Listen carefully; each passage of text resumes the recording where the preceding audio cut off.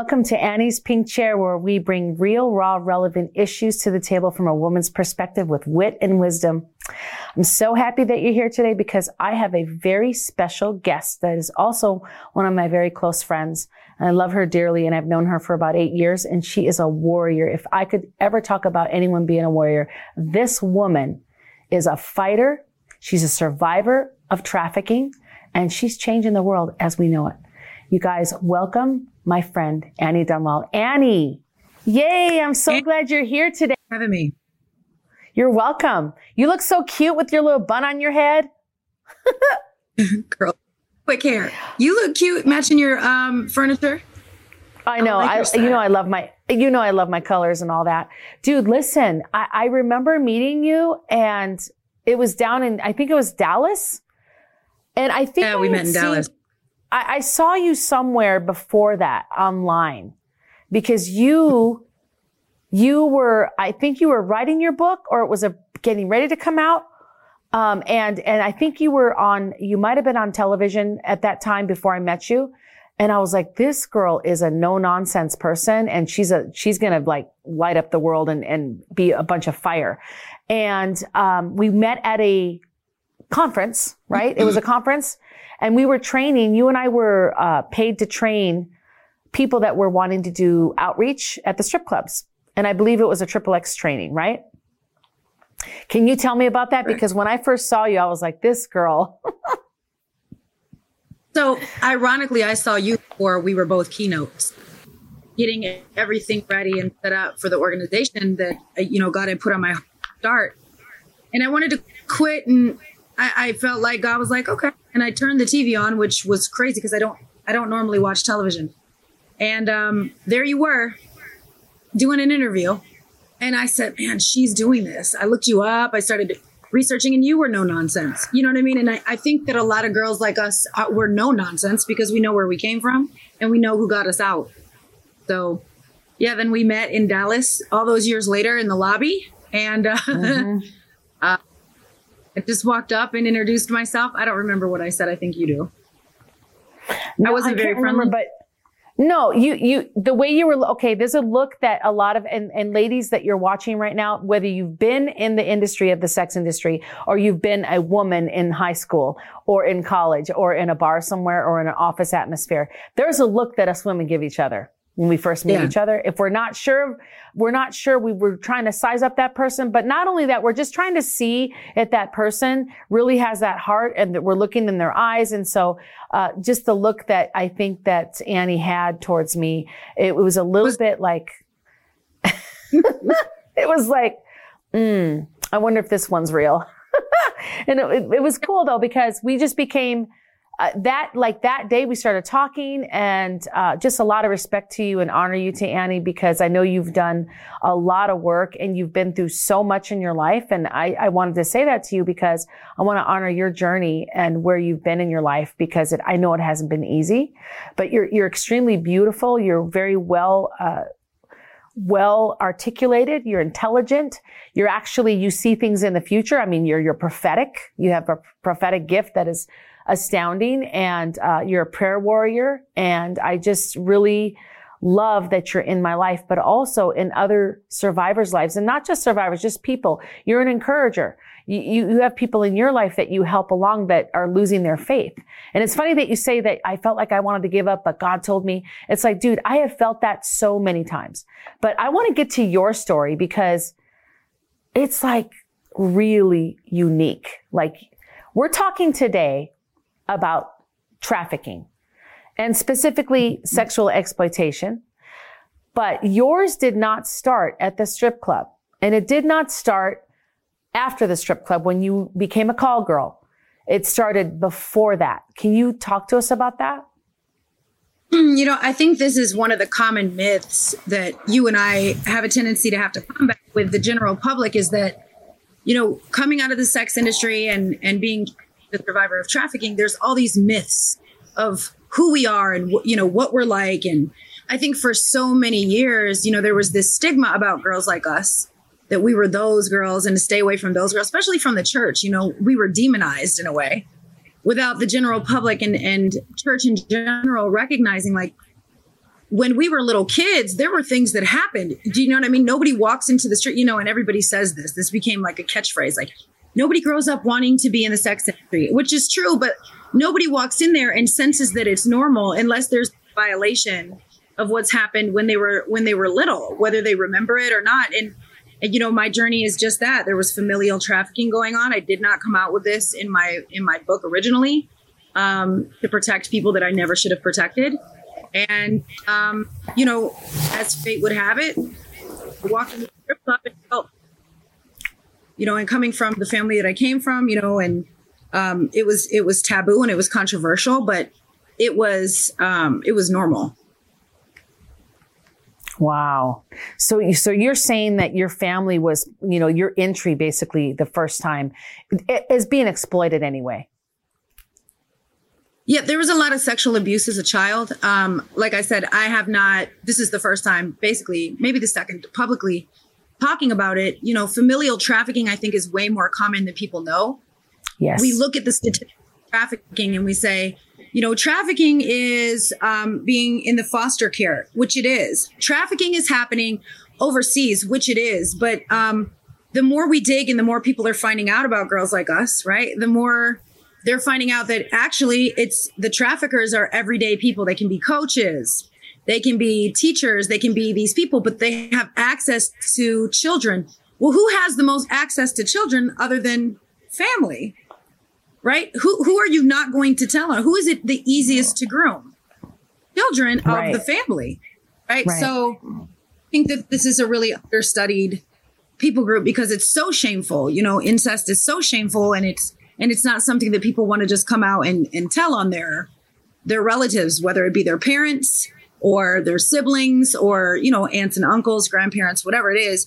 But the amount of stories that I've heard from girls that I work with, and I'm sure you can touch base right here with me, is that this is probably the most common factor that a lot of us hold. Not all of us, but a lot of us hold, right? Right. And then, you know what, you growing up in that family atmosphere, and I talk about this with my own family, even though it wasn't sexual with my family, the fear and the danger that you felt while you're in your family, even though it became this complete trauma bond, right? That you have to grow up into. And how does anyone expect anyone to be normalized? Like, as far as a normal human being, when they've been sexually abused, now they go into their real life and they're acting out sexually. What do they expect? I mean, did you act out sexually when you got a little older, like in your teens? I mean, I was hypersexual. I've talked to friends of mine, that were friends with me when I was 12, 13, just hitting puberty, right? And they were like, you were hypersexual. And nobody questioned it. Nobody stopped it. And I think now, even in this day and age, like with all of the hypersexuality that's just been accepted in the culture, you know what I mean? It's kind of hard to say. We don't stick out as much as we did, in the 80s. That's a really good point. I mean, that's the truth. I mean, look at Instagram, look at all of our different pictures that are online, and any television, TV show that's online, podcast. There is this normalization of like, oh, I'm just going to be sexy and take my shirt and make it come all the way down to my belly button, right? Goes half naked for free on the internet because culturally we're conditioning people, young girls and young boys to say, this is what makes you feminine. This defines your femininity, right? This defines your masculinity, as if you exploit women and use them and see them as objects, right? So as I stuck out then, I probably wouldn't have stuck out now. I probably would have just had a really large following on Instagram. Right. We could have both actually probably made a lot of followers before we decided to give our lives to God, right? Like, it's like, oh, I could get a lot of men, but I'm being honest with you, that even though that could have been something that we could have done, like, do we want them type of followers that are buyers? I mean, I guess I could try to convert them, but That's between them and God. My thing goes like this too, is that I think that the lie that's being fed in the church is to see a girl, a young girl, 12, 13, and she might be text. Hopefully in churches, it's a little bit more pronounced. I didn't grow up in the church. We went to church when I was little, but it started interfering with other things. And so I think that hopefully in the light of today's Christian culture, if a girl was to act hypersexual, because here's the thing, when you're hypersexual, you're operating out of a place of familiarity. You don't recognize that it's wrong. It's normal to you. Right. And so when these girls do this, rather than shunning them and shaming them, we recognize that this is a place that they've been exposed to way too early. And I think that the church is missing it a tad. And we've demonized girls. Right. So now we have this new word, sex trafficking, and we can help those girls. But what about the girls in house? Because a lot of times church girls, pastors' kids, prominent people in what society would deem prominent or what the church would deem prominent, there's tons of sex trafficking going on, right? Hiding in plain sight. And, I think that it begs the question, what are we doing with the girls in house? Are we asking the right questions? Are we protecting them? Are we teaching our young boys, right? To not exploit them. That's not what makes you a man. What makes you a man is protecting them. Right. I think that step in a bit more. So can you tell me how you got out? I mean, I want you to share that scripture that really lit up when you were reading it. So I had 2 exoduses. Exodi? I don't know. 2 times I got, I don't know the plural. When I got out of the adult entertainment industry, so when I was escorting, when I was dancing mainly, at strip clubs, even in Vegas, I might've seen you. I was everywhere. I was in Detroit, Chicago, all over Michigan, and then out to Vegas. But, I was an atheist, self-proclaimed. And, cause I was like, if there's such a thing as God, he doesn't care about me. So I have to deny a holy God with the condition of my life, because it appeared as if I was not loved. I didn't understand that I was in the middle of a setup for him to show up. But, a sequence of events happened. I almost aborted my son. And the running joke was that I was the praying atheist. Right. And I just said, God, I don't know if you're real, but if you are, I don't think you want me to keep this abortion appointment. And, but I'm not going to be the one to stop it. You stop it. And I had to make 5 different appointments and they all got canceled. And so God was very loud. I mean, that's a really short rendition of the story. God got really loud and showing me I am real and I can hear you. And so as I sought him out, well, who are you? Are you Buddha? Are you Muhammad? I was like, you're definitely not Jesus, because the Christians that had told me about him, they all told me I was going to hell. And I'm like, thanks for the weather report. I'm standing in I'm already in hell, right? Send me somewhere I'm standing. And so, it wasn't until I was on the phone and a Bible scripture popped in my head, and I'd never read the Bible. And it was Matthew 4:16, and it was just really loud. Matthew 4:16, like when a song gets stuck in your head, and I was talking to someone and they said, I said, who the blah, blah, blah is Matthew? Probably not a nice. Who the heck is Matthew? Is Matthew? And she said, well, that sounds like a Bible scripture. And I was like, here we go with this. And she looked it up and it said, those that have sat in darkness have seen a great light. For those dwelling in the shadow of death, light has dawned. And I was like, no idea. And I got off the phone. It was 24 hours later. I was sitting in my car and I was buckling my seatbelt, ironically. And I went, I get it. That was my confession of faith. So for those of us that feel like we need to go pass out tracts in order for people to get saved, my confession of faith, the Bible says, if you believe in your heart and confess with your mouth that Jesus is Lord, you'll be saved. My confession was, I get it. So there was no formula or nobody could really take credit for it because I was sitting in the car by myself. But in that moment, I knew he was real, and I knew it was him that was keeping me. I knew that it was him. Different times I could look back and think about when I was in dangerous situations and it was like, get out of here. And I would hear it. Not audibly, but right. It didn't matter if you heard it audibly, that's fine. I'm just picturing you in that car and I'm getting emotional for you. How Don't start crying. Dude, listen, Annie, but how he plucked you out. It's so personal. It's just so, like it was planned. I mean, God always has this amazing plan that we can't even see. And he knew that you would stop at that moment. And then he knew you were going to do what you're doing now and what you've done before. And so there's reasons that God does that. I mean, obviously you're marked by him, and what a blessing. So, the next thing, after you had that, I mean, obviously you had your son, which I've met. He's a very smart kid. I mean, he's almost a man now, right? He's getting older. It's like, he's such a neat. It was like that fast. I can always remember how long I've been a Christian because he was a month old. So. Wow. Yeah. And you had him, and then did you start like reading your Bible? What happened? Did you start going to church? I mean, I felt like the Bible was like Jumanji, right? I'm like, if this book. Yeah. That's so good, dude. Jumanji. This is coming to life because it's the living word. I knew nothing. So, I got a hold of a Bible and in 3 weeks I read the New Testament because I was like, this is the thing I've been looking for. It wasn't the sex. It wasn't the drugs. It wasn't the money. It wasn't the way that I look. It had nothing it was like this is what I've been looking for. And I feel like there's a lot of people searching, even Christians, right? That are searching. They're like, this can't be it because they've settled for a religion that isn't bringing them any life. They've reduced their Christianity down to a Sunday morning activity. But the way he showed up to me was like at like 10 o'clock at night in my car, so it became a lifestyle for me. I didn't know any better. And I mean, I went to church. Anytime the church was open, I was in it. Right. They probably thought I was nuts. Who cares?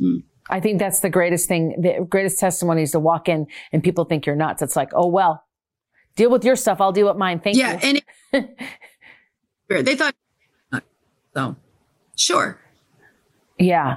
You know what? The other thing is that after that you got saved and you started your life changed radically, you started Eve's Angels. Talk about that.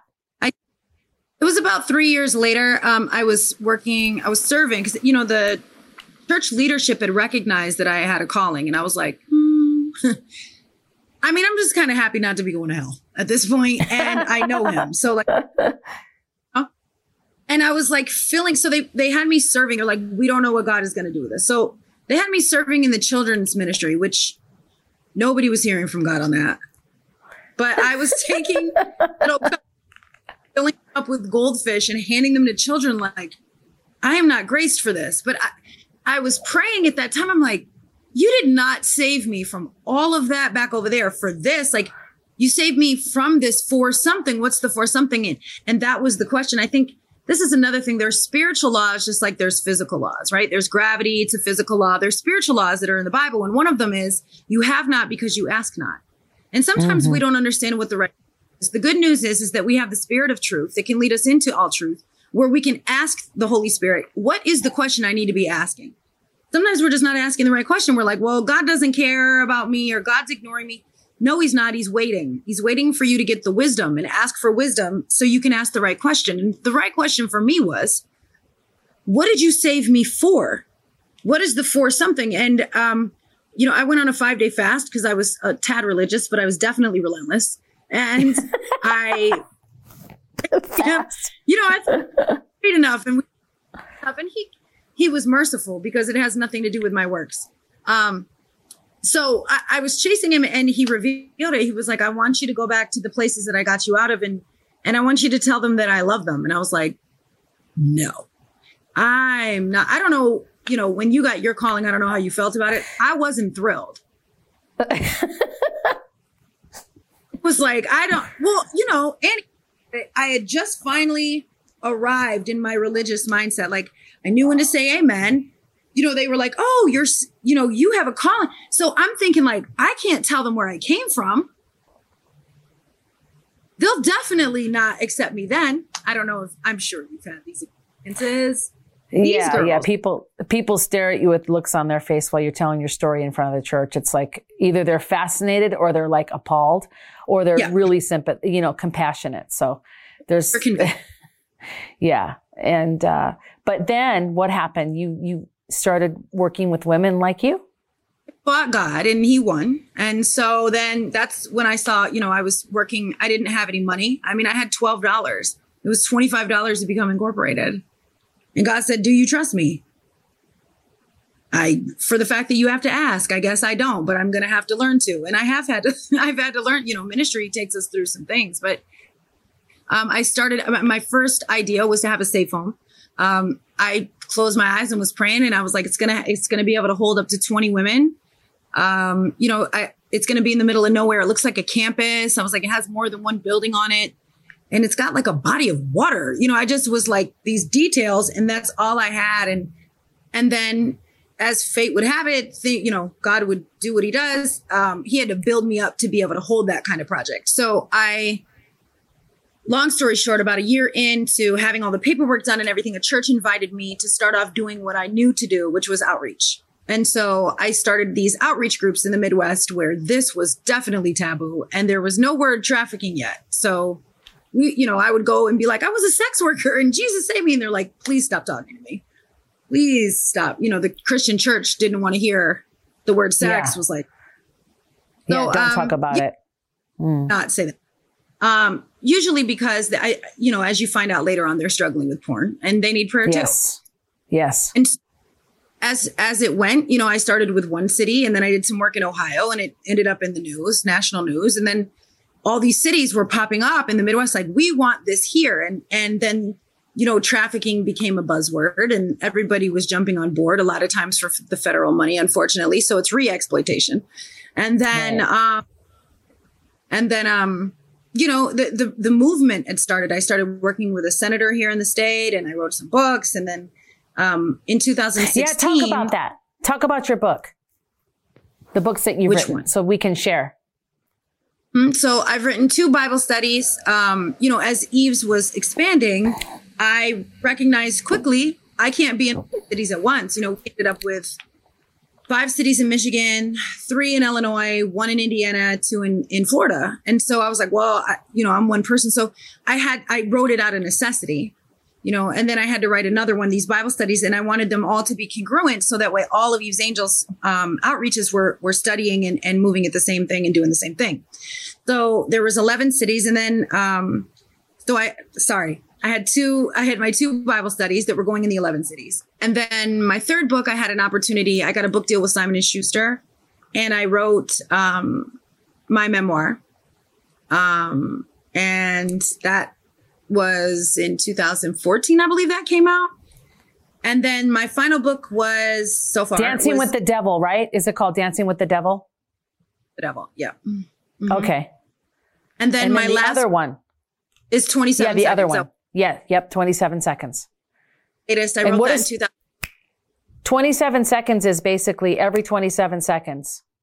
What? Well, this is what I found out after I named it. So when I was raising the money for the safe home, I wasn't sleeping. I went into exhaustion because I had to raise a lot of money really, really fast in order to secure the property and get the money for the staff and everything that needed to be paid for. Mm-hmm. So I had talked to a friend of mine he was dating a single mother and he was getting introduced to her son and he would have these little fits. And he said, look, little boy, I'm not going to tell you not to cry. I'm going to give you 30 seconds. You can cry for 30 seconds and then we're going to get up and and I was like, that is genius. So when I was raising the money for the safe home, I wanted to cry because I was like, the burden of I've got to secure this property because there's women that I'm carrying that I don't even know yet. But I was like, I don't have time. And that story came into my head like, hey, listen, you can cry. You've got 30 seconds. And I was like, well, if the little boy can cry in 30 seconds, I surely can knock this down to 27. I'm a grown woman, So I would time myself to cry. I mean, I was sleeping like 4 hours a night because I had to secure an incredible amount of money in a very short, like I said, in a short period of time. And I did it and got exhausted. We bought the safe home and then, so I named the book 27 Seconds because when people read it and they find out the true facts, we put 472 citations in there. They're going to want to cry and they're not going to want to do what they need to do, but they need to get educated. Education is a huge component of what trafficking is. Mm-hmm. I agree. Annie, I just want to thank you today. Our time's up. I'm so sorry. I wish I could keep talking to you, but listen, tell everybody where they can find you, your website, and then where your books are available and how they can get a hold of you. The books are on Amazon. You can get those. And you can get a hold of us on evesangels.org. There's a fill out sheet. If you're a survivor, we'll pray for you. We have a team of people. that pray. And, if you need resources or just somebody to connect to. Yeah, that's great. And then also social media, you're on Facebook, you're on Twitter, and hopefully some other ones coming soon because all of us are signing up for new sites. Yep. Yeah, girl, I love you, man. You'll have to come back on. I feel like we didn't get everything covered, but it's okay because there's more time and there's more shows. So I just want to honor you for what you've gone through and what you're doing now. And I just want to thank you for coming on Annie's Pink Chair today. And we love you, Annie. So we'll see you soon, okay?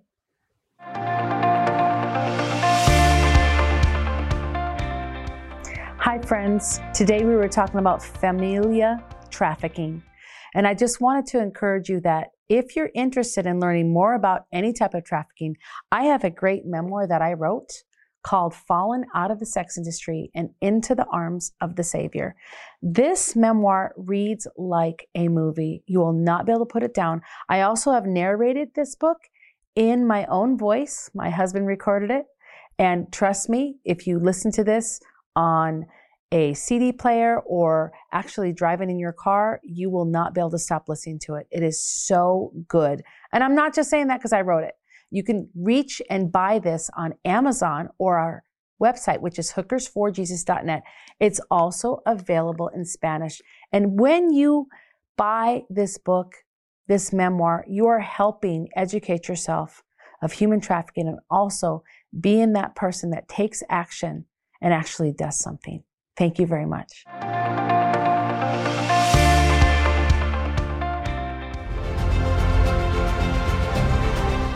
Hi friends, it's Annie Lobert from Annie's Pink Chair, and I am actually on location at our nonprofit ministry called the Destiny House.